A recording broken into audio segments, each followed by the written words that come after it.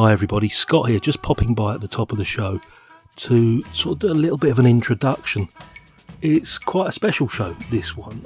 My dear friend Anthony, who's been a frequent guest not only on Stinking Paws but Real Britannia, and the host of Glass Onion on John Lennon, Film Gold and Life and Life Only podcasts, came up with this wonderful idea a couple of weeks ago that we should get together to celebrate the 90th birthday of Sir Michael Caine, which is coming up next week on the 14th of March. So what you're going to listen to here now is part one of a two-part special where Auntie and I get together and we chat about the great man himself. Got a bit of a quiz in the middle of it. We've got our favourite performances, like a top 10 rundown. We've got the turkeys, we've got the honourable mentions, we've got the dodgy impressions galore. So, in honour, as I say, of the great man himself, this is part one, celebrating the life and the films of Michael Caine. Part two, hopefully, Anthony, if he gets his finger out and gets the editing done like he said he would, will be with you on or before the 14th, just in time for the birthday. Hope you enjoy it. Take care.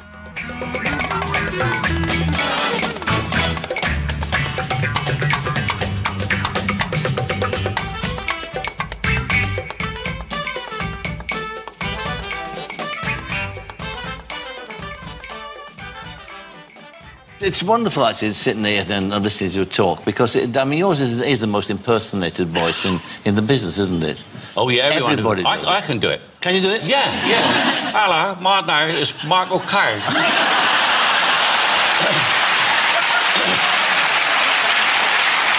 I'm finished yet. I'm not finished yet. Not many people know that. I sound like this bloody moron. My name's Michael Caine. You know where they've got me now? They have me on the birthday cards, you know. Yes, when you're with job. It's your birthday today. Not many people know that. Now, they've got me, on the satellite navigation. Yeah. You know, where you're in the car, where you say, and it's me going, now take the second turning on and you'll wind up right in the shit. If anybody's got a sat-nav with me giving instructions on it, I should watch out where you go.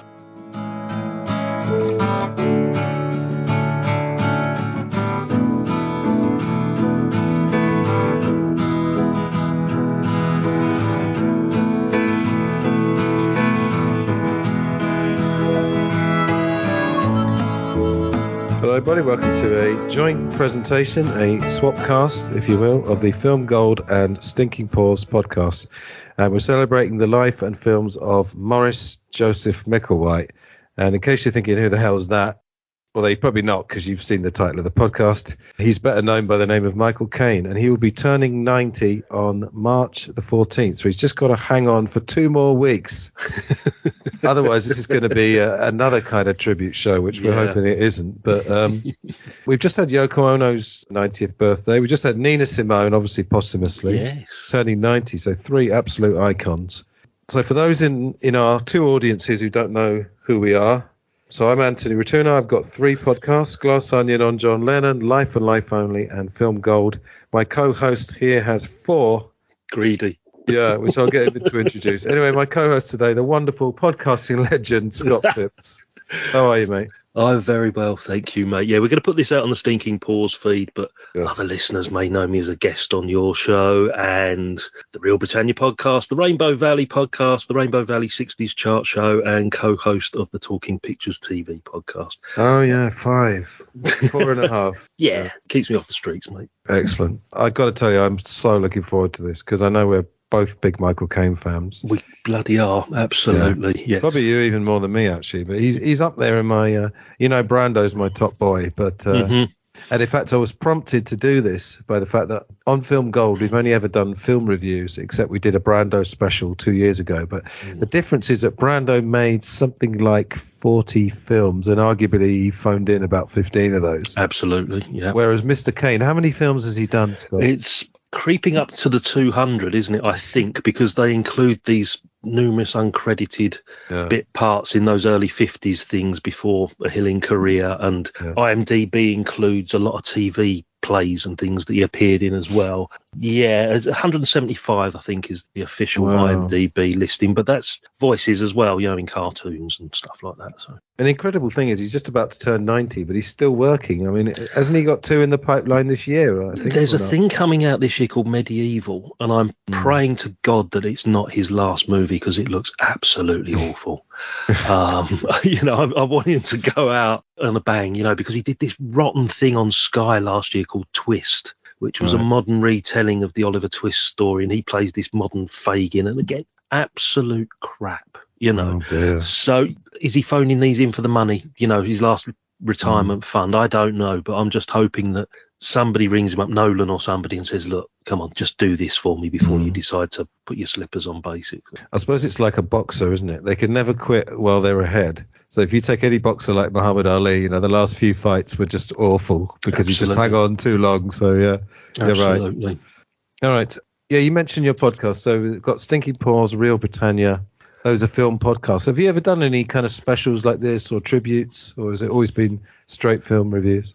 Pretty much straight film reviews. I mean, Rainbow Valley, which is my 60s documentary, episode 007 was on the birth of the James Bond movies and how Dr. No came about. And I used that as a special on Real Britannia. I slotted that into Real Britannia just because it fitted perfectly because of 60s movies, but British movies. I've done a commentary on Jaws with yourself. Oh, yeah. On the Stinking Paws. I've done a documentary on It's a Wonderful Life on Stinking Paws as well. Usual format for me, though, with the movie podcasts is either yourself or my friends, Paul, Charlie, whoever, Stephen, would come on board and we just chat. And it's very informal. This is probably the most structured podcast I've ever done because you do like to be prepared. And it's no bad thing because it makes us... Well, it makes my job easier having somebody in the opposite corner that's on the ball, knowing where we're going. And you've thrown this structure out towards me. And I've held my hands up. I wrote my top 10 20 minutes ago, and I'm still not happy with it. It may change over the next 2 hours or so. Yeah. There's things I want to mention. There's things that daren't be mentioned. Yeah, there will be. The man's career was just a whole gamut of ups and downs. Some absolutely cracking stuff. There is some absolute turkeys, which we're going to focus on as well. And the man's an icon. What more can I say? He's become a bit of a parody, but he's also one of the biggest icons of the 60s. When people talk about the swinging 60s, he's up there with like Mary Quant and the miniskirt and the mini, and all of those sort of things. It's Michael Caine. Yeah, I mean, I've just been caned up for the last 2 weeks, and it's watching. I mean, I think I've seen probably 8 or 9 of his films in the last 2 or 3 weeks. Not quite one a night, but he's such a compelling presence, and there's a kind of warmth to him. I mean, there's a dark side to him, and I'm sure we'll get to a lot of the stories as we discuss the films. By the way, just for the listeners, the centerpiece of this is going to be our counting down our top 10 Michael Caine performances, but there's also he's a bit like comfort food in a way. When I see him in a film, I kind of know I'm all right, and I'm gonna. There's not going to be too dark, although one of the ones in my list is very dark, but there's something comforting about him in a funny way. I don't know. You saying that, there's a certain era of Caine movies that I try to avoid. It's the era where he was just taking the money, and the films are not particularly brilliant. We're going to mention most of them as we go along. 10 years, 15 years almost, where it's just like, oh, Michael, what have you done? But he's bought a house. That's what he's done. Yeah, he did, exactly. And we'll tell that story at some point as well. Yeah. Excellent. All right. So apart from this top 10 list, got a couple of other things planned. So we'll go through these and then just let the magic happen, as we said. Okay. Right. Let's start with his upbringing. So he's obviously famously a Cockney. A quick question, actually. Is Cockney now a generic name for anyone from London, or is it a part of London? Is he a Cockney? He's not a Cockney. He was born 5 minutes down the road from me. Okay. St Olave's Hospital in Rotherhithe, and he was born 18 months after my father was born there. So my connection to him, his locality is pretty strong. He was born literally in the same hospital as my father, round about the same sort of time. But he didn't actually live in Rotherhithe. He lived a little bit further south in Kennington, where the Oval cricket ground is, round that way, famously where Charlie Chaplin was born and brought up. And then during the war, he was evacuated, I think, to Norfolk. And then when he came back, I think they got a prefab somewhere in South London, Camberwell. I think it was Camberwell. A traditional Cockney is born within the sound of Bow Bells. Bow Bells is the other side of the river. It's the East End. But, for sake of ease, technically speaking, you probably could hear the sound of bow bells from Rother High on a very quiet day, but Depending who was reading them, I suppose. Yeah, technically he's not a Cockney, he's a South Londoner. Well, it's a bit like, obviously, I have a connection to Liverpool through the Beatles. Scouse used to generally mean very guttural, that sort of, all right there, that kind of guttural Scouse. Yeah. And a Scouser was probably, I suppose, don't want to get in trouble, but maybe, I don't know, a working class scally from Liverpool. But now they use the word Scouser completely generically for anyone from Liverpool. So I think that's what's happening with Cockney, like you say. Yeah. So he did famously have a working class upbringing. You often find in people of that era, when you read their biographies, it's that what's almost become a cliche of the rent man appearing at the door, and the family either hiding behind the sofa or the mother sending the children out to say that she's not in, that kind of thing. That literally happened with him, did it? I mean, according to him. Yeah. The brilliant thing about Michael Caine is that many years ago he decided to write one of two autobiographies. So he told the story exactly how it happened. We're not relying on second or third hand knowledge. And I mentioned this to you off air, that the first of those, which is called What's It All About, came out sort of early to mid 90s. And it's on a par, I would say, with the David Niven autobiographies, which are widely regarded as two of the best Hollywood stories there are. And it's very similar, because he's got that Hollywood connection and he's got all the stories that he tells, but also we get a bit of an insight into that background. It wasn't particularly hard. It wasn't a tough upbringing, like if you read like Norman Wisdom's, which is absolutely frightening when you read what he's. Oh, is it? Wow. He was sleeping rough on the street from the age of like 9 years old. It was horrible story, Norman Wisdom's upbringing. And it was only the army that saved him. I think he joined the army at 14 and become a bandsman, and that's how he learned to play all the instruments and become a comedian. But yeah, it was a typical South London rags to riches story almost. I think, what was his first job? Was he like a market porter or something like that, which most people would have been on the docks and stuff like it was that sort of thing. He had money in his pocket growing up. He wasn't particularly hard up. It's just the fact, I think, that by the time he became an actor or a well-known actor, it was fairly uncommon for somebody of his background to be where he was.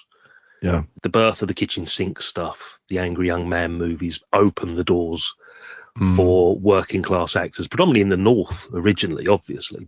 I mean, we're going to get into this, but once you get to Alfie, that's it. He's part of that swinging London scene, and in his upbringing, he's brought into his performances, in those early performances that we know and love. Yeah, I mean, when I'm on your film shows, we have this running joke that I bring in Beatles references, and it's become... You've already brought in 3. I know, it's become a sort of a challenge. But with Michael Caine, I feel like it's entirely appropriate because it fits. I mean, he was from the south of England. I mean, meaning, south of Watford, so to speak. Yeah. The Beatles were from the north, but they both had regional... they both probably treated quite similarly, the regional accents. And as you said, it suddenly became, not only did it become acceptable, it became trendy, didn't it, for a while? Yeah. Was it you that told me, or it might have been Charlie or Stephen, I can't remember, that I think it's a quote from David Bailey, who said that the swinging 60s, as we know it, only really happened to about 200 people. Yes, that was from Desert Island Discs. And I included that because I had my my dear mother, who's my biggest fan, on the show, on the Glass Onion show. She was talking about how the 60s was just like any other time if you didn't live in that thing. But then I had Dan Richter, of course, who was famously in 2001 A Space Odyssey. He told me that they did a Royal Albert Hall show and they got Allen Ginsberg to mention it, because Allen Ginsberg, I think, he'd been jailed or he'd been deported or something. And Dan said to him, well, while you're on TV being interviewed, can you mention we're doing this Royal Albert Hall thing? And they were expecting just to break even, and they had to turn away thousands of people. Wow. They sold it out. So Dan Richter would say it was thousands. David Bailey said 200, but David Bailey in that interview was quite disparaging. Like he was making jokes about, I think, the ad lib. One of them burnt down or it was closed down or something. So you got the sense from that he was a bit disparaging of the 60s. No, Caine and the Beatles and Mary Quant, it was real. It's probably been played up a bit like these things are, but I think there was something real. Obviously we weren't there, but something real in the air, some kind of liberation, right? Oh yeah, absolutely. I mean, it was the sexual revolution, wasn't it? You know, with the pill, 1960, 61, and then you had the Lady Chatterley court case in 60 as well. So basically, all those kids, I think I've mentioned this to you before, all those kids that were born when their fathers came home after the war were now teenagers or young 20-year-olds with money in their pocket and money to burn, basically. And what else could they spend it on but fashion and music? There you go, yeah. All right. Yeah, with his upbringing, so we're sort of saying he had a working class upbringing, but, you know, it wasn't dirt poor. And of course, working class. Working class, yeah. And he jokes about, you know, people were saying, oh, people will think you're a Nancy boy if you become an actor and things like that. Yep. But then if you compare that to, I don't know, let's say Kenneth Williams, for argument's sake. Just about to say Kenneth Williams. You're just about to say that, yeah. I mean, if you compare his experience where his father was a barber, wasn't he? Yeah. And it basically just not disowned him, but just ignored him and really treated him like he was some freak of nature, because Kenneth Williams obviously was homosexual, but in comparison with Charles Hawtrey and other carry-ons, he was completely overt and outrageous. That's the Kenneth thing. He Williams reacted was all against ashamed. his father. Yeah, he reacted by just playing up on the whole thing. That was his answer to his father. It was like, well, you don't like it, I'm just going to do it, and I'm going to be really overt about it at the same time. Yeah, and that's how the Kenneth Williams persona came about, really. Yeah, because of his father's hatred towards the whole acting profession. Absolutely. And then Michael Caine's early career, we're going to talk about that masterclass later, which is both enlightening and slightly comic, but we'll get there. So we know his real name was Maurice Micklewhite. Change it to Michael Caine. We all know that. Caine, I think he got from the Caine Mutiny, didn't he, the film? Yeah. One night, when I was just about as near as I ever got to giving up the business, I phoned Josephine Burton and learned that she'd finally got me a job on television with a good speaking part. The play, she told me, was called The Lark by Jean Anouilh, and it was about the life of Joan of Arc. I was to play the small part of Bouduce the guard, who took Joan to Paris to meet the Dauphin. There was one problem, however. I had to become a fully fledged member of Equity, the British Actors' Trade Union. There was already another actor on Equity's list named Michael Scott, my stage name at the time. Josephine said I must change my last name in the next half hour because she wanted to send the contract off that evening. I promised to call her back. I had called her from a phone box in Leicester Square tube station, so I went and sat in Leicester Square, desperately racking my brains. All around were first-run cinemas, and it was as I was looking at the stars' names up in shining lights that I saw the name Humphrey Bogart, one of my all-time favourite actors. The film that he was in at the time was The Caine Mutiny. I looked for a moment and decided that was the one, for several reasons. Caine was short and sounded easy with Michael, and it was a word with which everybody was familiar, particularly those of us who had been through the British school system. The word mutiny in the title also appealed to me, because at that time I was extremely rebellious and angry, but I couldn't call myself Michael Mutiny. There was another reason for my choice. Caine was the brother of Abel, who was cast out of paradise, and I felt a great sympathy with him at the time. I called Josephine back and told her to put me down as Michael Caine. I think Michael Caine had a good grounding because he probably did up to about 200 bit parts if you include TV and stage, wasn't it? So he learned the tricks in probably the best way you could, which is to not be noticed for years. Yeah, and also early TV would have been live as well. Oh, so yes. you think about it, he wouldn't have the opportunity to make any mistakes because the play of the week would be going out live. And there's a lot of uncredited stuff when you look on IMDb. And sometimes it's a blink and you'll miss him, but he's there. One of the early ones. Do you remember the Mysteries of Edgar Wallace? Yes. Have you seen any of those? Years ago, yeah. He's in one called Solo for Sparrow. Yeah. Doing this absolutely atrocious Irish accent. Which, funny enough, was in 62, which is 2 years before he got his break. I don't know if we'll be mentioning this because I don't know your top 10. You don't know my top 10. Let's make that clear. But I was watching the Cider House Rules, which didn't make my top 10. A little spoiler. And people were saying he had a really good New England accent. I was thinking, not really. He just sounds like Michael Caine putting on an American accent. What do you think? Can you remember that? Two things Michael Caine cannot do, and I love him as an actor. I absolutely adore him as you do. He can't do an American accent, and he cannot cry. Every time I see Michael Caine cry on screen, I laugh because it just looks like, I don't know, somebody shoved an onion up his nose or something. It's that really over-exaggerated childlike crying, you know, and bless him, I love the man to bits, but it stands out. You'll probably be looking out for it now every time you see Michael Caine cry on screen. I think so, yeah. It's just excruciating. But American accents, I mean, Hurry Sundown, he's awful, the accent he puts on in that. I've only ever seen Cider House Rules once. Did he win the Oscar, Best Supporting Oscar for that? Yeah. He did, didn't he? Yeah. It could be a bit of a pat on the back. He had got one already for Hannah and Sisters. It was Best Supporting Actress in both cases, wasn't it? Yes. And then there's this really diabolical Steven Seagal movie where, again, I think he puts on a Canadian accent. I'm not too sure. But if he sticks to being Michael Caine, that's what he does best. But yeah, it has always sort of stood out for me when he tries to do an American accent, unfortunately, because I know and love him as the cheeky South Londoner, you know. Yeah. I find with him... we're saying, full disclosure, we both love the guy and we think he's a great actor. So if we make fun of him, you know, he makes fun of himself. Let's face it. And in fact, I'm going to say off the bat, we haven't put the clips in yet, but I'm probably going to start the show with that clip of him on Parkinson doing an impression of himself. Yes, absolutely. Which is absolute gold, isn't it? Yeah, absolutely brilliant. Yeah, what I find, his mannerisms are so Michael Caine. That when he's playing a New England doctor, whatever it is, in Cider House Rules, or whatever he's doing in that Steven Seagal, what was he doing in that Steven Seagal film? With that jet black hair that would shame, you know, Roger Moore and Ringo Starr, wouldn't it? We were going to talk about like the three ages of Caine. It's probably a good point to sort of mention this. You know, we've touched on the early stuff before Zulu. That we would say is the first age is pre-Zulu. There may be more than three ages, actually, mate. I would then say that there is a period from Zulu to about Get Carter, 71, 72, where he is untouchable. Throughout the 70s and most of the 80s, apart from things like The Man Who Would Be King and a couple of other standout performances, that is the worst period in Michael Caine history as far as I'm concerned, because there's a lot of turkeys, and we're going to mention most of them from that period.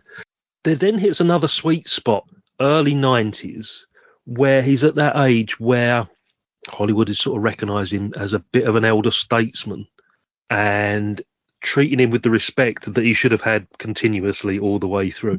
And there's this resurgence that goes through, I think, from 1990, let's say, for, you know, I'll check the dates as we go along. I'm going to say you're going to agree with me there, mate. I'm pretty sure that's the sort of three ages we're going to talk about. Yeah, pretty much. Obviously, there's a few within the bad period. You've got stuff like Hannah and Her Sisters, which I think he was genuinely brilliant. Although it's not really a big part. That's obviously very much a Woody Allen film, as all Woody Allen films are, really. Yeah. He actually credits Jack Nicholson and the film Blood and Wine, which was 96, which I watched the other day and didn't really consider top tier, nowhere near. No. Considering it's Jack Nicholson and Michael Caine, then Jennifer Lopez was in there as well. He credited Jack Nicholson, because they had so much fun making that, as sort of revitalising him, I think. I think that happened with Connery as well. He went off the boil, and then he made Untouchables, talking of terrible accents. Supposed to be Irish, I think. But he can't do an Irish one either, that's right. Yeah. No, he doesn't have to, does he? He's a Lithuanian submarine pilot. Submarines, my favourite's Highlander, where he's a Spanish, Russian Scotsman or something. I can't remember. Exactly. Yeah, but it is, you know, it can go that way. I mean, again, if we're talking about 60s musicians, McCartney, Bowie, Dylan, they all had a terrible 80s. And then the 90s, they kind of found their feet. So it's funny that Michael Caine's almost like a rock star, really, isn't he? He is a rock star. He's had the rock star. He is a rock star. He's had the rock star life. He's had a bit of luck along the way, which he admits. Well, we haven't mentioned he also had a top 10 record named after him as well in the 80s.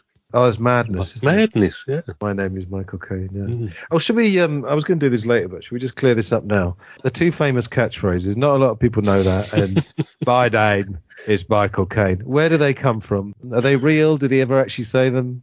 There's a story, and I may be completely wrong on this, but it was Peter Sellers that did not a lot of people know that. Oh, he did an impression of him, right? I think so. I think he threw in this catchphrase, as not a lot of people know that, and it just stuck. You never said, did you? Not many people know that. I mean, no. Peter Sellers said that, because I'm always full of information and facts. You know, if you mention something, I said, you know, and Peter always had the new gadgets, right? Yes. So he was the first one to have an answer machine. I called him one day, he wasn't in, and there was me saying, my name is Michael Caine. I just want you to know that Peter Sellers is not in. Not many people know that. He invented that, not many people know that. Yeah. And then everyone who rang him, They got me saying not many people know that. Mince pie, prompt mince pie. It got the. Yeah, right. Do you know about that? Oh, there's not many people know that. What's that? This is my Michael Caine impression.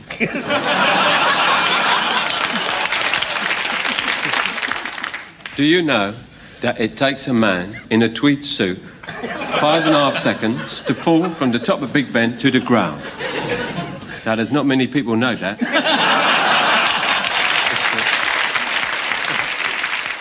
I think it then got picked up by someone like Mike Yarwood, you know, all the famous impressionists of the 70s, carried on with it. And then that, I'm sure Michael Caine brought out a trivia. I put his name to a trivia book called Not a Lot of People Know That. I remember seeing it in the late 70s, early 80s. Just one of those little Christmas stocking fillers, you know, with some fun facts. Well, I've got a funny feeling. I don't think I was dreaming, but I watched Educating Rita about 2 weeks ago. I'm sure it wasn't him. Someone in the cast says not a lot of people know that. And I'm sure it must have been a joke. It's Willie Russell, isn't it? Right? Yeah, more sure than it was likely. a joke. Yeah, more than likely. Yeah, yeah. And what was the other catchphrase you said? My name is Michael Caine. I don't. Well, that's it. That's in the Madness song. Yeah, but where did they get it from? Do you think? Well, he says it, doesn't he? In the mic, it's him. For the song, he put his voice. He says, "My name is Michael. My name is Michael Caine," doesn't it? And then they sing yeah. It brings to mind the famous trivia question: which film contains the line "Play it again, Sam"? Come on, Scott. Well, it's not Casablanca. It's not Casablanca. No, it's actually Moonraker. Is it? Yeah. I think Roger Moore's, I think they're in like a symphony hall and he's fighting upstairs with one of the henchmen and he chucks him through this glass. I can't remember he's what in it Venice, is. Like isn't he? Yeah. And he goes, play it again, Sam. Michael, you're a wonderful actor. I just always claim I'm doing Rob Brydon doing. That's Roger it. Moore. That's the only way to get away. I'm not doing Roger himself. Yeah. One Sauvignon Blanc. Ah, yes. To link with the grilled scallops. The caviar is from Iran. Oh, Enjoy. Yeah. stupendo. Iranian caviar. Please, go first. No. Please, you go first. Well, before I do, Scaramanga, why don't I turn them that way? In which case, should you have interfered with my My scallop? country, it is always traditional that the nearest scallop is served to the guest. Where I come from, it is accustomed to proffer the larger scallop to the guest. There's a real danger. I mean, we did this on Stinking Paws a few weeks ago. We had a bit of a Sean Connery tribute to the great man. You know, it was the anniversary of his death. And it just developed into Sean Connery impersonations every 5 minutes. You know, every now and again, someone going, yes. You know, you can't stop yourself doing it. You know? No. But yeah, the catchphrases and the lines will come up as we go through our top 10. It'd be impossible to do them in your own voice. I guarantee it. Absolutely, yeah. And some of the stories will come up as well. It'll all happen. Yeah. Right, are you ready, mate? Yeah, who's going to go first with this top 10? All right, what we'll do is I'll do 10, you do 10, you do 9, I do 9. Okay. Obviously, certain films will come up. I've got a fairly good idea of a few that will be higher on your list. Don't tell us, but do you have an idea what my number one probably is? I've got an idea what it is, but then you just said something that has sort of thrown me a bit. I will give you a clue as to the general makeup of my top 10. Okay. My love for the 60s is evident within this top 10. And I've selected one movie, I would say, where it is just almost a cameo, a little bit of a longer cameo. We're going to do honourable mentions later. I'll just mention literally a couple of high-profile films that objectively I probably would be in my top 10, such as Children of Men. Uh-huh. If you've never seen that on YouTube, you can just watch the Michael Caine scenes. He is brilliant. He's a 60s pot-smoking hippie. Yes. And he actually based it on John Lennon. And should we just very quickly tell a John Lennon story here for my other audience? Because this is all part of the deal, isn't it? There's a story that in 1965, Michael was in Cannes for, I think, Zulu must have been exhibited. And John Lennon, I don't know what John Lennon, surely Hard Day's Night wasn't at Cannes, it can't have been. But John Lennon was there, and the two of them bonded, and they spent 2 or 3 days getting pissed together and had a really nice time.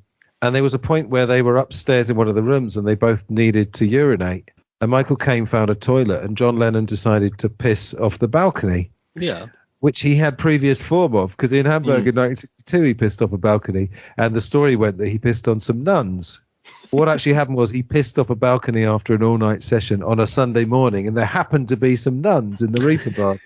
Anyway, and apparently Michael Caine said, John, you're getting it all over the curtains. And John Lennon said, oh, they're fucking rich. They can pay for it, or something like that. Anyway, yeah, Children of Men. The other one was the Dark Knight, the Batman films. I'm not mad on them. And Batman Begins, very close to coming into my top 10. Right, okay. I just loved his interpretation of Alfred. Right, He played it as Michael Caine. He didn't play it as a posh butler. He played it as Michael Caine. And that was very close to being in my top 10. In fact, it would have been number 10 had I not have selected what I've just selected. I'll say it's 11, just to be on the safe side. Okay. Yeah.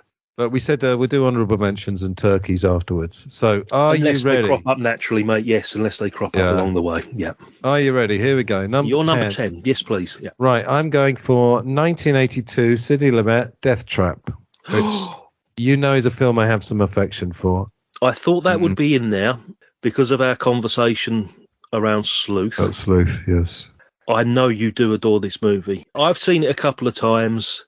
It's not one I go back to enough. I may actually go back to it again now. I remember the premiere on a Sunday night on ITV and the big controversy about the gay kiss and all of that stuff. And there's a lot of twists and turns, isn't there, as far as I remember? Yeah, it's very much Son of Sleuth. And Michael Caine does a great job of playing almost the Laurence Olivier, not as over the top as Olivier, but he's suddenly playing the older guy, and it's only 10 years later. Christopher Reeve is very good.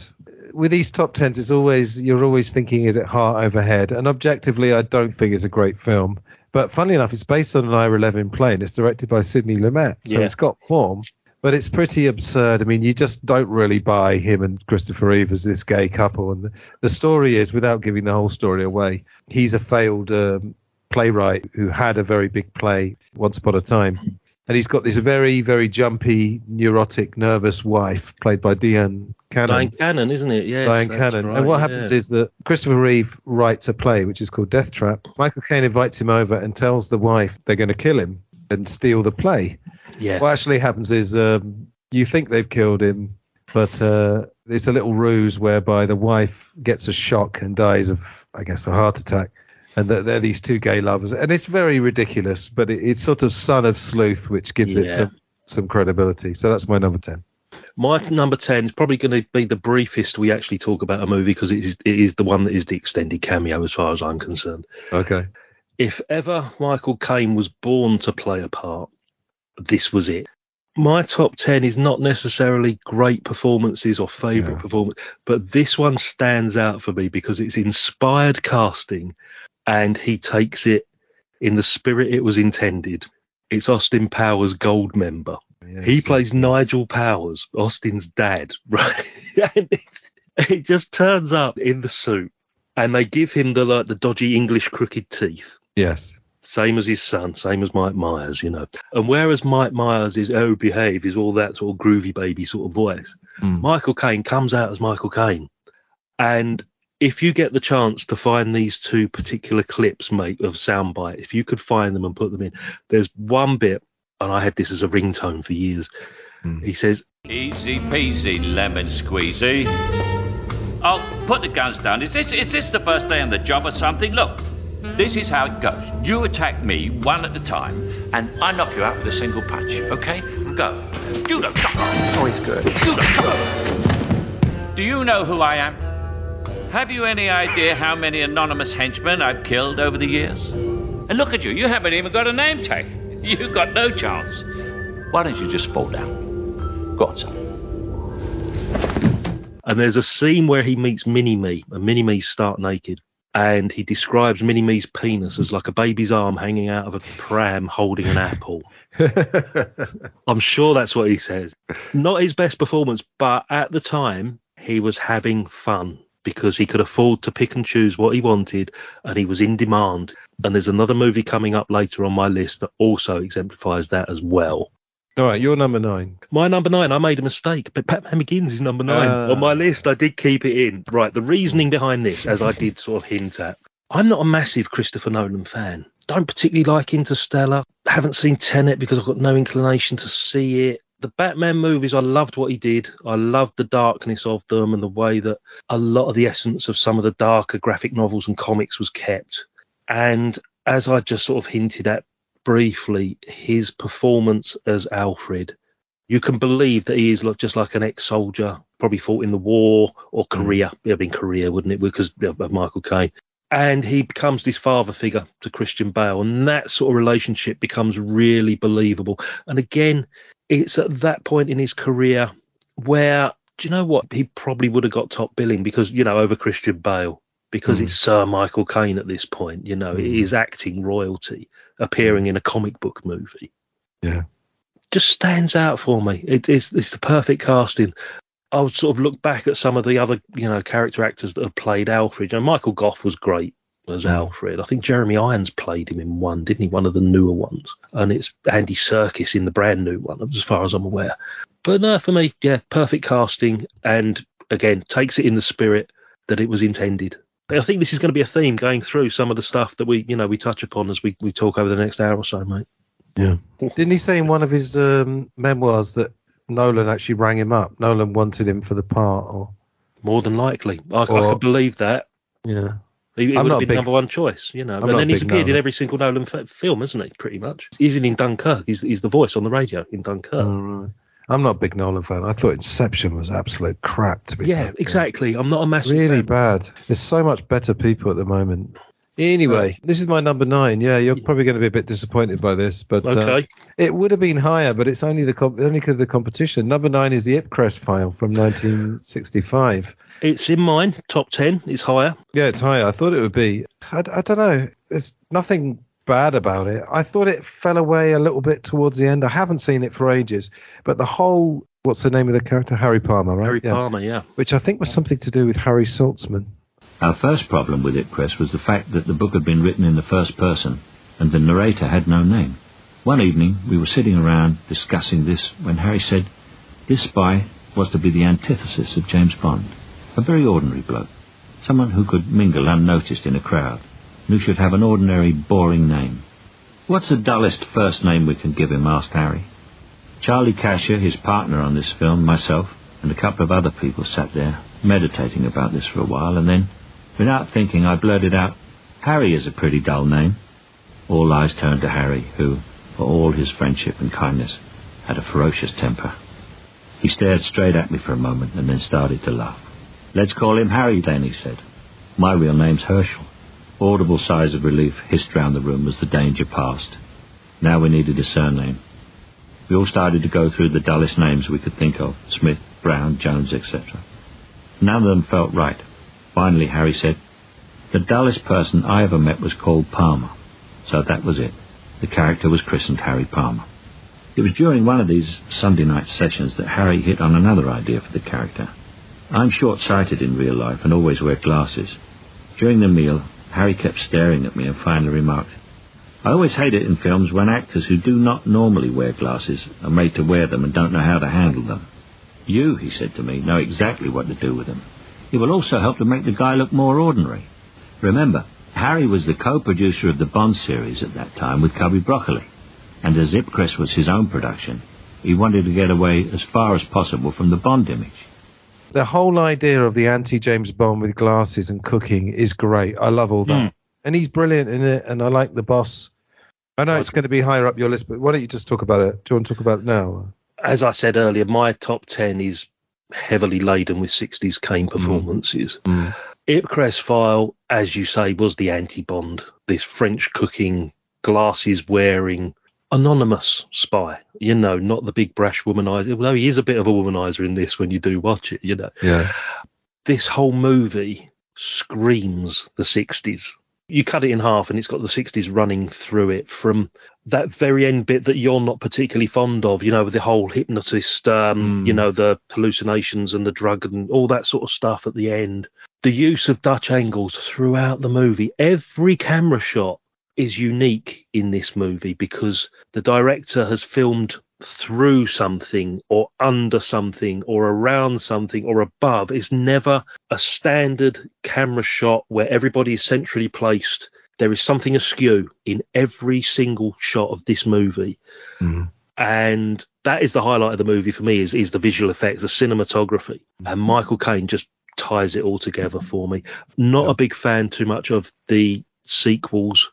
diminishing returns as far as I'm concerned. They get progressively worse. And then he did make a comeback in the 90s as Harry Palmer. I never watched those either. Preserve the memory instead. Exactly. Yeah. Why would you want to see an aging Harry Palmer? It's a bit like Indiana Jones again this year. 80-year-old Indy is going to be a bit dodgy, isn't it? But to me, because of my love of the 60s and 60s Caine in particular, I won't tell you where it is, but it is certainly higher up than number 9 in my list. Sure. All right, I've got a couple more things to say. With James Bond, I wonder when they were making this.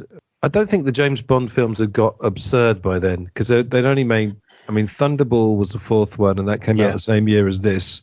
But obviously the whole thing with James Bond, the super spy, he goes to any hotel in the world. Mr. Bond, we've got your, the idea you're supposed to be, not that undercover, secret agent. No, especially a secret agent. The other thing, it is very 60s, because the thing you got to remember about the 60s, this is obviously pre-psychedelia by a couple of years. Yeah. As we said earlier, there was a very normal world going on. Exactly. And I was going to tell you this. I think I was sort of joking almost, but when I was a kid and I got into the whole 1967 psychedelia idea, I guess I was about probably 13, 14 when I started becoming a Lennon Beatles fan. I used to say to my mum, when they played the Wimbledon tennis final, did they all wear like multicolored clothes and stuff? And she was like, no. In the FA Cup final, did they all come out wearing kaftan? Loom pants, yeah. Yeah. I don't think I was serious. I don't know. It was hats and overcoats, mate. Obviously, it was just hats and overcoats. And the idea of Harry Palmer I love the scene in the supermarket where he meets his boss and they're, what's he shopping for? Do they mention any food? I can't remember. They've both got the baskets, haven't they? We decided to have Harry Palmer shopping in a supermarket and pushing his own trolley full of groceries. Here was territory that Bond, brave though he was, would never have dared to tread. At this point, one or two of the fainter hearts started to demur. Maybe we were making this Palmer guy just a bit too much of a wimp, but Harry told us not to worry. He would have Palmer fighting a duel with his boss using the trolleys as weapons. He was looking for something quite exotic, wasn't he? Some sort of fruit or something. I can't remember. Maybe, or because he was cooking whatever it was, this amazing meal. And didn't they actually bring out a Harry Palmer cookbook at the time? Len Dayton actually wrote a Harry Palmer cookbook, didn't he? I'm sure. I don't know, but I wouldn't be surprised. Yeah, I didn't rewatch this. Maybe if I'd rewatched it might come higher, but I very much like it anyway. All right, number 8. Are you ready for this? You're number 8, yes, sir. 2009, back to his roots, Harry Brown. Okay. Watching it the other night, I realised this is the English equivalent of Gran Torino. Have you seen that Clint Eastwood film? Yes, I have. Yeah. Where the OAP is not taking any more shit. You know what I mean? I've only seen it once. I loved it. I don't know why I've not gone back to it. I think, personally, for me, the hype over it put me off a wee bit. And people were hyping it up, I think, for the wrong reasons. They weren't hyping it up for his performance. It was just because of the violence and the gang sort of storyline and all of that lot. I must go back to it. Yeah, but sorry, mate, carry on. I watched it about a week ago, and I did think it was very good. It's very gritty. And I think what Michael Caine has, we could make fun of certain mannerisms he has, but he would probably tell you acting's all in the eyes. And he does have that gift. There's something in his eyes. And when he looks angry, it can occasionally look a bit comic, but in this film it doesn't, Yeah. And he's also got that thing of, he's obviously was already an old man, but he's got that lethargy about him, and that, because I'd forgotten some of the plot actually. I think they fought in Northern Ireland, him and his mate. That's it. And his mate gets murdered by these youngsters. Yeah. Who obviously, I don't know if they're on crack or something. There's obviously drugs going around, but it's that Michael came back to his roots, and it's just the idea of him being back in that area was kind of romantic to me, I suppose. Yeah, I must go back to that myself, actually, because I only ever saw it when it first came out. So perhaps that will go up in my estimation now in the passing of time, mate. I'll certainly give it another go. Yeah. I think you would enjoy it. And, joking aside, I think this on a double bill with Gran Torino would be brilliant, because you've got Clint Eastwood and Michael Caine, like I said, playing very similar roles, but very convincingly. Did you like Gran Torino? I love Gran Torino, actually. Good, isn't it? Yeah. Very good. All right, you're number 8, I think we're up to. Number 8, an extended cameo in this particular case. We're going back to the 80s, British movie. I'm surprised so far in our conversation we haven't mentioned Bob Hoskins. Oh, yeah. Similarities of, acting styles and performances and things like that. And my number 8 is Mona Lisa. Oh, yes, I love that. Yeah, because it's very rare when we actually go through this 2 lists and the honourable mentions and everything we're going to be talking about. It's going to be very rare that you find Michael Caine playing a right nasty bastard. There's obviously one which we'll get to later. But we won't mention it now. No. It's not something he ever gravitated towards. And in Mona Lisa, he plays a right nasty bastard. And I rewatched it middle of last year for only the second or third time in about 20 years. And we reviewed it on Real Britannia. And I want this to be higher up on my list. It's certainly in the top 20 of my all-time favourite movies now, possibly top 10. But because there's so much wealth of Michael Caine goodness coming up, yes, I had to put it in somewhere. So I sort of selected, for the sake of this experiment, this is number 8. Okay. Because it's refreshing. It was unnerving to see him as such a nasty bastard as well. Because it's like, oh, hang on, you're Michael Caine. You're not supposed to do that. Yeah. But he does it so well. It's just intimidating Bob Hoskins and Kathy Tyson and all those guys, you know, in that storyline that goes on. It's a great movie. It's typical Film 4 production from the mid-80s, handmade film. George Harrison, there's your connection. There you go, mate. I brought him in for you. And I love that little era. It was an exciting time for British film, the early 80s, because we started getting a bit of funding to make movies again, because we'd had a shit sort of 20 years. Up to that point, 15 years or so, where British films weren't winning any awards. They were seen as a bit of a joke. And along comes handmade films and Film 4 and revitalises the whole genre, the whole industry. And that sits there towards the top of the tree for me amongst all of those. Just because it is a unique performance from him, or a fairly unique performance from him. Yep. A lot of people already know this, obviously, but George Harrison started handmade films and famously financed Life of Brian. Came out in 79, but I guess it was about 78. They'd already written the script. They'd filmed all of it, most of it, and then they got rejected for obvious reasons, I suppose, although I don't agree with it. And George Harrison financed it because he said, I wanted to see the film. That's a generic Beatles accent. That's any of the four of them. That could have been Ringo, mate. Absolutely. Yeah, well, it's more George and John. George and John's Paul, sort of this. Paul's like it's great, you know. Oh, it's like having them in the room. Yeah, or someone else in the room. Yeah. Mona Lisa, the only reason it's not on my top 10 is just I slanted more towards his starring roles. That's the only reason. I love that film as well. And he is convincing. I think he's, like I say, the film that's definitely at the business end of both of our lists, he's even nastier. But this one, I mean, I'm a great Bob Hoskins fan as well. So, the only reason it's not there is just because it's not a big role, that's all. It's a top 10, mate, exactly. You can't fit everything in. So. Yeah, there you go. All right, you're number 7. Oh, well, this is definitely on your list, and I'm convinced it's higher up. Good. But you're going to have to talk about it with me now. It's Sleuth. Oh, okay. Yours is much higher, isn't it? I know it's much higher. I might hold back a tiny bit now. Okay, I'll tell you what we'll do. What we'll say is, my number 7 is Sleuth, and we will save the conversation until it appears on your list. How about all right. That? Okay. We'll take your number 7 instead then. All right, my number 7. See, we're going to fall into this trap now. Yeah. My number 7 is The Italian Job. Clearly. A little bit higher, but I'm happy to talk about that now. All right, let's talk about it now. I always felt with this film, I love it. It's great. I watched a documentary years ago. It must have been some making of or something. And the original script had these sort of themes of, patriotism and xenophobia. I think one of the things that convinces Noel Coward to do it is something to do with the Italians and Fiat and everything. So it was that interesting bit of that. And then they made the decision to turn it into a caper, which I'm perfectly happy with. And in fact, I dug out the DVD. I'd forgotten I had it. And I listened to a very good audio commentary with the producer, who weirdly enough also produced, Blade Runner, and what's the other one he did?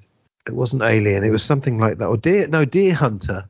Okay. This very posh English guy called Michael something. I don't remember his name. He did, Italian Job, Deer Hunter, and Blade Runner.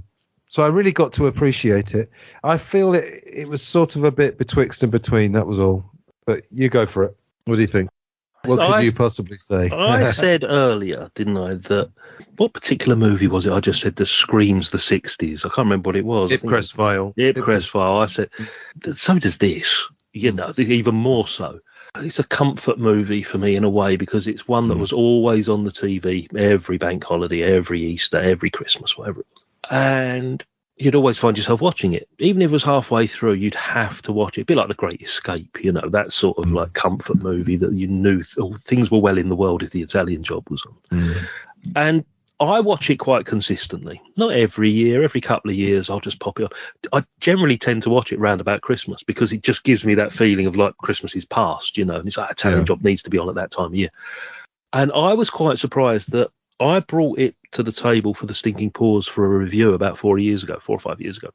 And Paul, my co-host, hadn't seen it since he was a kid. So we're going back like 30, 40 years almost. And he said, oh, yeah, great, The Italian Job. I love that movie. He hated it. With adult eyes, he said, it's laughable. He just couldn't get into the spirit of it watching it as an adult. But for me, who has watched it consistently throughout my entire life and cherished it and loved it, I couldn't see anything wrong with it. I just totally embraced the whole 60s vibe, the Quincy Jones soundtrack, Matt Monro at the beginning, the E-Type Jags, the Minis, Rossano Brazzi, all of these things pieced together to make not the perfect heist movie, because I know you're a big lover of heist movies, but the perfect caper heist movie, if you like, you know, very tongue-in-cheek, very self-aware of what it's trying to achieve, amazing side cast, as you say. There's Noel Coward as a cameo, but then you've got people like John LeMessurier and Benny Hill, you know, all of those guys that are in this as well. Fred Emney's literally a silent cameo. And Michael Caine, I don't want to say he was first choice for this, because I think Terence Stamp might have been. I think so, yeah. Yeah, but I can't see anybody else playing him, because if you think when this was made, which was the tail end of the 60s, and it's almost a Summer of Love sort of era, it is overblown. And it goes back to that thing that we said, that not everybody was walking around Carnaby Street with big floppy hats, loom pants and platform soles or whatever with flowers in their hair. You know, when he comes out of prison and he's, you know, he goes to the tailors, and the tailor says to him, you know, you still wearing that? He said, well, that's what I went in prison with, you know. And he's oh dear Lord, you know, and he's like trying to adjust the lapels and, you know, get him all suited up to suit the era that he's come out of prison to. As is typical of my list here, it's not the best Michael Caine performance. Not the best Michael Caine film, but I love it. And it just has that appeal to me. And I'll say, I think it's more of a nostalgia sort of comfort type thing for me. Well, I was saying earlier, there is something comforting about him. You know, obviously there are nasty films, but I watched Pulp, which is not a great film, but there's something about him. You know, he's just got that star quality. I would say Noel Coward, amazing. I love the shots of the Alps, brilliant. I like the Italian. Obviously, I'm half Italian. Yep. The chaos of the traffic jam, because it's just the best place to start a traffic jam is Italy. If you want to just have loads of people kind of waving their hands around and screaming and shouting about it, you know, it's perfect in that sense. Maybe the reason it's not higher on the list, it almost seemed a bit too easy for Michael. And that's probably a testament to what a good actor he is. Exactly. Yeah, absolutely. I suppose whenever you see him playing a Cockney, I'm not talking about Alfie, I'm sort of subsequently, it almost seems too easy. That's probably why it's not higher, you know? This is why I said that things like when he tries to do an American accent seem to jar a little, because it's not natural to him. It's not how you envision Michael Caine. You envision Alfie, you envision The Italian Job, Charlie Croker, you envision Harry Brown, you know, all those South London characters. So yeah, perhaps that's what it is, mate. Yeah, it could be. Yeah, and I haven't seen it that many times either. I've probably only seen it 3-4 times. So you need to multiply that 10 times, mate, before you get a real appreciation for it. All right, we'll come back when he turns 100. We'll come back. I'll probably hate it by now. I'll be sick of it. All right, who's next? Is it my 6 now? Have you done your 7? Well, my 7 was Sleuth, and we're going to talk about that in a second. Okay, so it's my 6, isn't it? All right. This is the only, I think it's the only supporting actor role in the top 10, in fact. As I told you, I slanted more towards leading roles, but Hannah and Her Sisters. I'm a big Woody Allen fan. Obviously, you know, his private life, whatever was proved and not proved, is very sketchy. I separate the two. I mean, okay, I don't sit around watching reruns of Jim Will Fix It. Let me make that clear. Exactly, with Gary Glitter on the stereo. Yeah. That won't mean anything to our American friends listening. But I think Woody Allen, I think he's a bit like McCartney in a way. He's a compulsive, as McCartney is a compulsive songwriter, Woody Allen almost can't do anything else with his time. Leaving aside the rumours, yes, he just makes films all the time. I think he's that much of a neurotic person. Obviously, he has been in this long relationship with Sun Yi, but other than that, I think the only thing that makes sense to him is making films, and he makes too many. Arguably in the last 20 years, the only thing of note really that's been top tier has been maybe Match Point or what's the one about Paris? Yeah, the musical one, the one with Owen Wilson. Yeah, I think that was Midnight in Paris. Midnight in Paris, was that it? Then he made one called To Rome with Love, which I quite liked. What he was doing up until recently, I don't know if he's still doing it. He made a film a year, and I don't think he's actually kept that momentum now. But for a long period throughout 80s through the 90s, and I think there was a 40-year run, I think they worked out. He produced a film every single year, which is incredible. Yeah, and that's amazing. Not all of them were brilliant, and not all of them got recognised, did they, mate? And this one did, thankfully. Not necessarily because of Woody Allen itself, but when you look at the cast in this as well, it's an amazing cast list. It's from Max von Sydow to Maureen O'Sullivan to Carrie Fisher. Diane Wiest is in it, and she's brilliant in it, That's the thing, because he had that cachet at the time before the scandal that everybody wanted to work with him. That was the thing. You have to be in a Woody Allen film.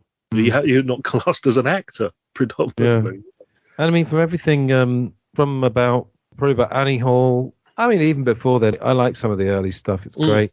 Let's say from Annie Hall for about 10 years, he was really taken seriously. Yes, absolutely. And Hannah and Her Sisters is 86, and I think it's just a masterpiece. I meant to rewatch it. There were a few that I just didn't get to, like Dirty Rotten Scoundrels I wanted to watch to see if it was good, because I saw it at the cinema in 1988 and I hadn't seen it since. Yeah, Woody Allen, he'd gone to start doing dramas. Annie Hall's technically a rom-com, I suppose, but it had a bit of drama. Manhattan had a bit of drama. And Michael Caine's just brilliant, and definitely not doing that much. Nothing. He does nothing in this film. He does nothing, but he's obviously doing it. He's doing what the role requires. And it's such a brilliant relationship in the film. Mia Farrow and Michael Caine as this married couple. And she's kind of strong and fragile at the same time. She was so good at that, Mia Farrow, wasn't she? And he's not doing a lot. And I just remember him walking around in the background just wearing a jumper, pouring wine. That's all I remember him from this movie doing. I think he does some voiceover. Again, I didn't rewatch it. I wish I had, but I think there's some voiceover of Michael Caine. I could be wrong about that. The hilarious thing, I mean, he got on very well with Woody Allen. He said Woody Allen was absolutely fine. But Woody Allen was directing him in a love scene with Woody Allen's real wife. Was it even in their bedroom? Really? What, in Woody Allen's own bedroom? They shoot some in Woody Allen's apartment, or have I got that wrong? Listeners, write in, please. Excellent, if that's I'm sure I read that. How bizarre, how twisted. Woody's films have such an air of reality that people often ask if you had lived most of the dialogue. Of course, the opposite is true. The dialogue, which is written by Woody, is carved in stone, unless you can come up with something on the spur of the moment that is much better than the material he has spent months perfecting, which is highly unlikely. In Hannah and Her Sisters, I play a man who is married to Mia Farrow, yet seduces her sister, played by that gifted actress and lovely woman, Barbara Hershey. Mia's mother in the film was played by her real mother, Maureen O'Sullivan, the first and most gorgeous Jane that I ever saw in a Tarzan movie. In the film, Mia and I have children, and these were played by her real children, and the flat that we lived in the film was Mia's real apartment. One day, I wound up doing a love scene in bed with Mia in her own bedroom and being directed by her lover. This was nerve-wracking enough, but got even worse when I looked up during the rehearsal to find our ex-husband, Andrei Previn, watching us from the other side of the bedroom. He had come to visit the children. Yeah, I love that, and I'm going to rewatch that one. All right, your number 6. We've already spoke about my number 6, unfortunately. It's the Ipcress File. The Ipcress File is 6, and we spoke at length about that, and I'll just reiterate that I think it's the whole combination, not only of Michael Caine creating an iconic character, but also the cinematography and the direction of the movie and the screaming 60s-ness of it, basically. Yeah, just one final comment, actually, I didn't get to earlier. All that psychedelic stuff, I think with those old films, it's the same when they delve into psychology. There's a couple of Hitchcock. There's obviously Marnie. There's another one he made with Gregory Peck. Spellbound, yes. Had that Salvador Dali. Yeah, Spellbound. For some reason, I don't think in the past, in older films, they got that. I think it's maybe the advantage of technology now. Yeah. You can create better. I mean, obviously, Apocalypse Now is about 15 years later than that.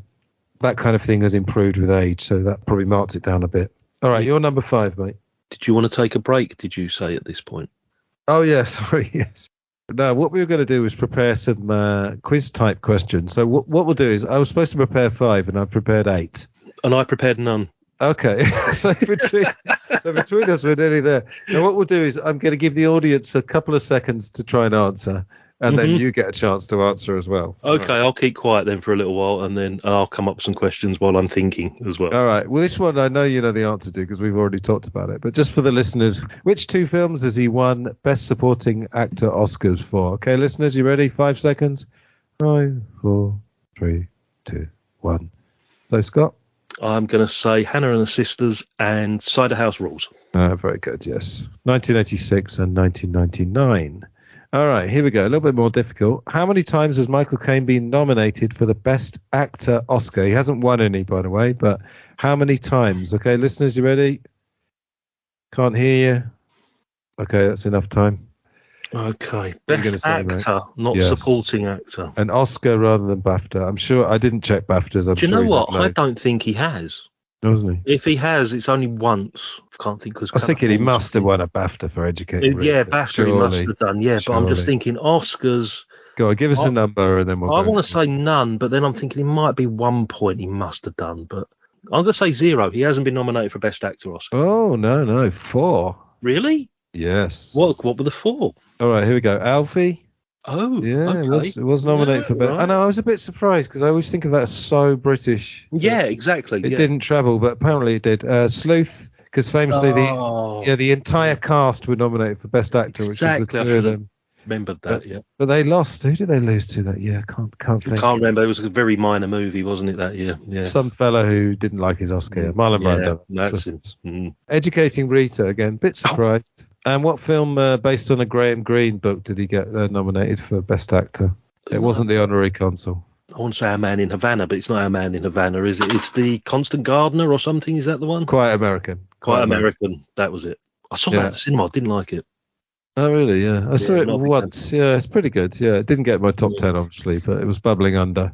He made a film called The Honorary Consul in the 80s, which was based on a Graham Greene. That's the one I'm thinking of. And one of Michael Caine's stories is years later, I think it was before The Quiet American, he met Graham Greene somewhere and was trying to avoid him because he was worried that Graham Greene had seen The Honorary Consul.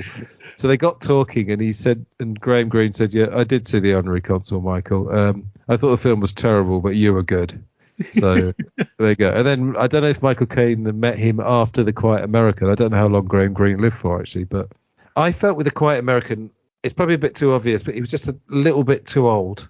You could sort of believe it, but what was he? I think he was was that in the 2000s? I can't remember. Let's say he was about 70, maybe. Just a tiny bit too old. I'm not being ageist, but if he'd made it 5-10 years earlier, it probably would have got in my top 10. But okay. Anyway, so Alfie, Sleuth, Educating Rita, and The Quiet American. Here we go. This is my silly question. In which film did Michael Caine famously not say, "Bloody hell, that's a big shark"?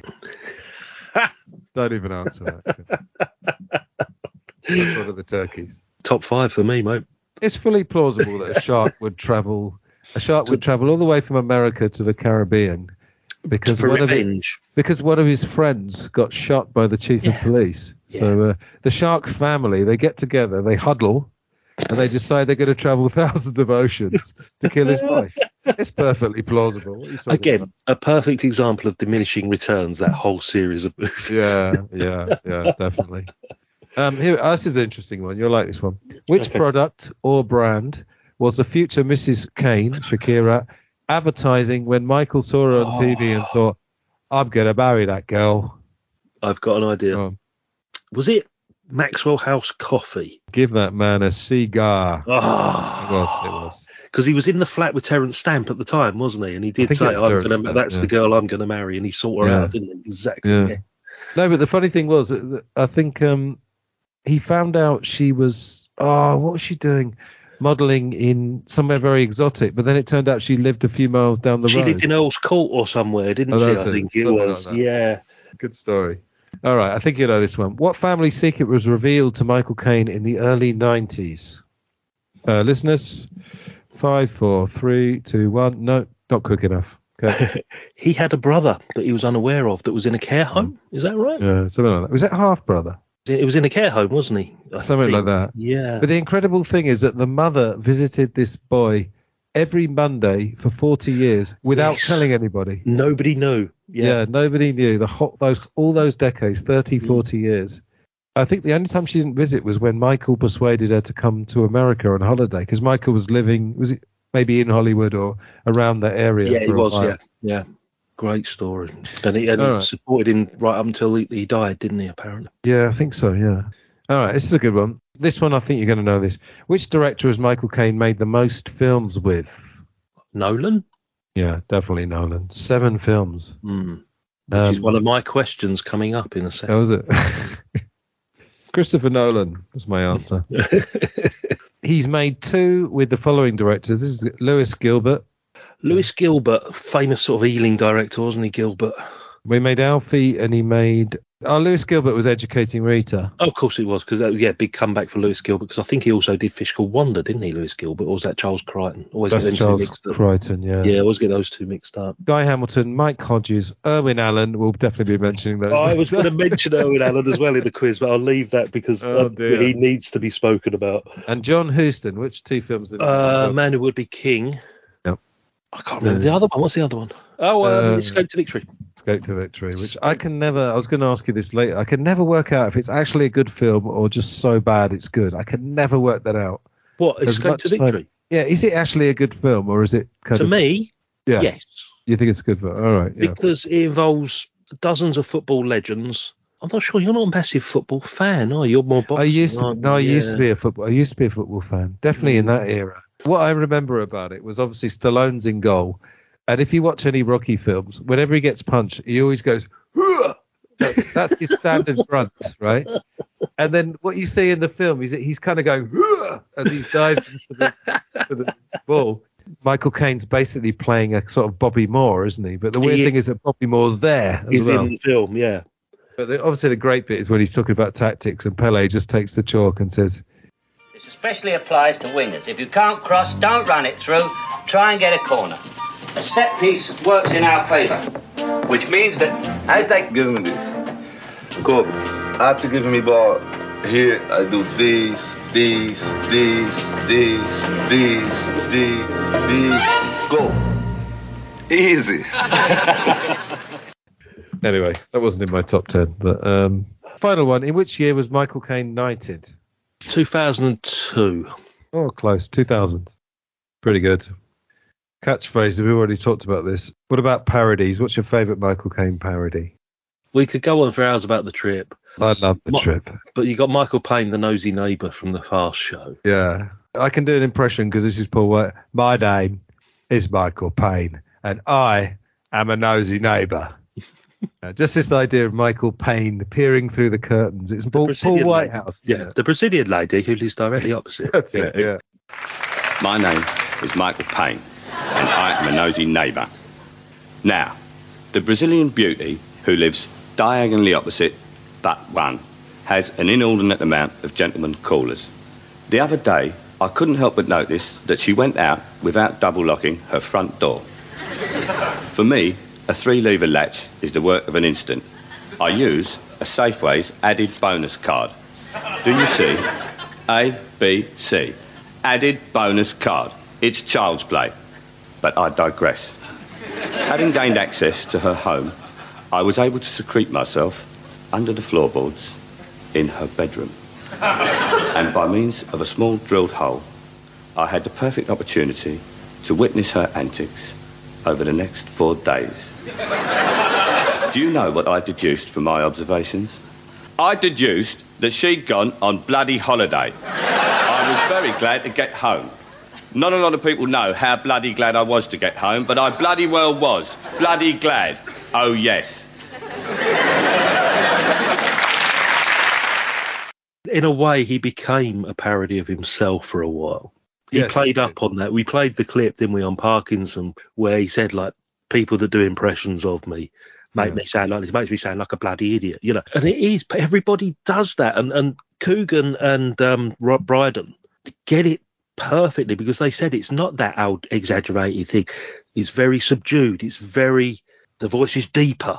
And they do the whole line about she was only 16 years old. Yeah, well, I'll play a bit. Let's play the clip of Coogan and Bryden having a sort of Caine off, if you know what I mean, comparing. So we'll play that now. Well, broadsheet journalists have described my impressions as stunningly accurate. Well, they're wrong. I've not heard your Michael Caine, but I assume it would be something along the lines of, my name's Michael Caine. That is where you are so wrong. And you can look at my live video for proof, because that's the very thing I don't do. I say that he used to talk like that. Do you Michael Caine? OK. I say Michael Caine used to talk like this in the 1960s, right? But that has changed. And I say that over the years, Michael's voice has come down several octaves. Let me finish. And all of the cigars and the brandy don't let me finish can now be heard. OK. I've not fucking finished in the back of the voice, and the voice now. I've still not finished. The voice. You're panicking. Because you look like you're about to bloody talk. Let me finish. Right, so, Michael Caine's voice now, in the Batman movies and in Harry Brown. I can't go fast because Michael Caine talks very, very slowly. Right, this is how Michael Caine speaks. Michael Caine speaks to his nose like that. He gets very, very specific. It's very like that. When he gets loudly, it gets very loud indeed. It gets very specific. It's not quite nasal enough the way you're doing it, all right? You're not doing it the way he speaks. You're not doing it with the kind of... And you don't do the broken voice when he gets very emotional. When he gets very emotional indeed. She was only 16 years old. She was only 16... You're only supposed to blow the bloody doors off. That's Michael Caine. I'm pretty sure she was only 16 years old is Get Carter, isn't it? Yeah, but it's not in the finished film because I watched it. Because obviously it's his niece, isn't it? His brother's daughter gets... Or is it Mona Lisa then? Is it Mona Lisa? Because there's Sammy What's-Her-Face in Mona Lisa, the young prostitute. Maybe. It might be that. Again, listeners, please feel free to put something in the comments. I know I even looked online and nobody could agree. They said it was a deleted scene from Get Carter, which would make sense because his niece is in a porn film. But yeah, you could be right. I don't know about that. I honestly don't know. It may be one of those ones like Play It Again, Sam, that just never happened. But there's another great clip. I think rather than play the audio, I'll put this in the show notes. Mm-hmm. Have you seen in 2014 the tribute when Coogan and Bryden are sitting on a balcony and they've got microphones so everyone in the auditorium can hear? And they start having a conversation. Oh, this is really good, isn't it? I'm really looking forward to this. And they go, tonight is to honour one man. They start, they basically have the argument they have on the trip where they said, when Michael was young, he talked like this, but over the years, with the brandy and the cigars, it's all that kind of thing. You don't do the broken voice when he gets very emotional. And then Mike, what it is that you see in the background someone reading a program, and then he takes it away, and it's Michael himself. Oh, brilliant! No, I haven't seen that. I'll have to. And then you'll know what this is a reference to. Coogan asked the important question: did you kill Alf Roberts? So what's that a reference to? That's Get Carter, isn't it? Throws Brian Moseley from the multi-story car park in Gateshead, I think. That's it. That's it. Yeah. Again, for the overseas listeners, there was a soap opera called Coronation Street, which is still going. 60 plus years later, yeah. Yeah. 1960 it started. And Brian Moseley played a shopkeeper called Alf Roberts. So the idea that, Michael Caine would kill the man who played Alf Roberts, obviously years earlier. So that was the immortal thing. We also got Stella Street. Is that Phil Cornwell? It is Phil Cornwell in Stella Street, yes. Because wasn't John Sessions in that as well, Stella Street? Maybe, yeah. I thought it was Dead Ringers, but it's not, no. No, but then again, I bet Michael Caine has been parodied on Dead Ringers, mate, at some point. Yeah. The other thing he said in that Parkinson thing was that they use him for sat-navs, don't they? Yes, and you said to me, you are desperate to get a sat-nav for Michael Caine, aren't you now? I think I will, yeah, because it will cheer me up while I'm driving, Totally. If I'm driving to something depressing like a job, That'd be brilliant, because there's that line in The Man Who Would Be King where he says, you are not going to go in front of them, you are not going to go behind them, you're going to go bloody with them. Something like that. You're not going to turn right. Yeah, you're not going to turn left. You're going to go straight. And you're not going to overtake. It's a single carriageway. What's the one in the Italian job? He says, you're not sitting in the front and you're not getting an headache, so shut up. Oh. We said towards the second half we'd start dipping into the bloody voices, didn't we, unfortunately? Yeah. So, yeah. But we won't do the most obvious one because instead we'll play the clip from the Italian Job. You ready? Here we go, listeners. 5, 4, 3, 2, 1, go.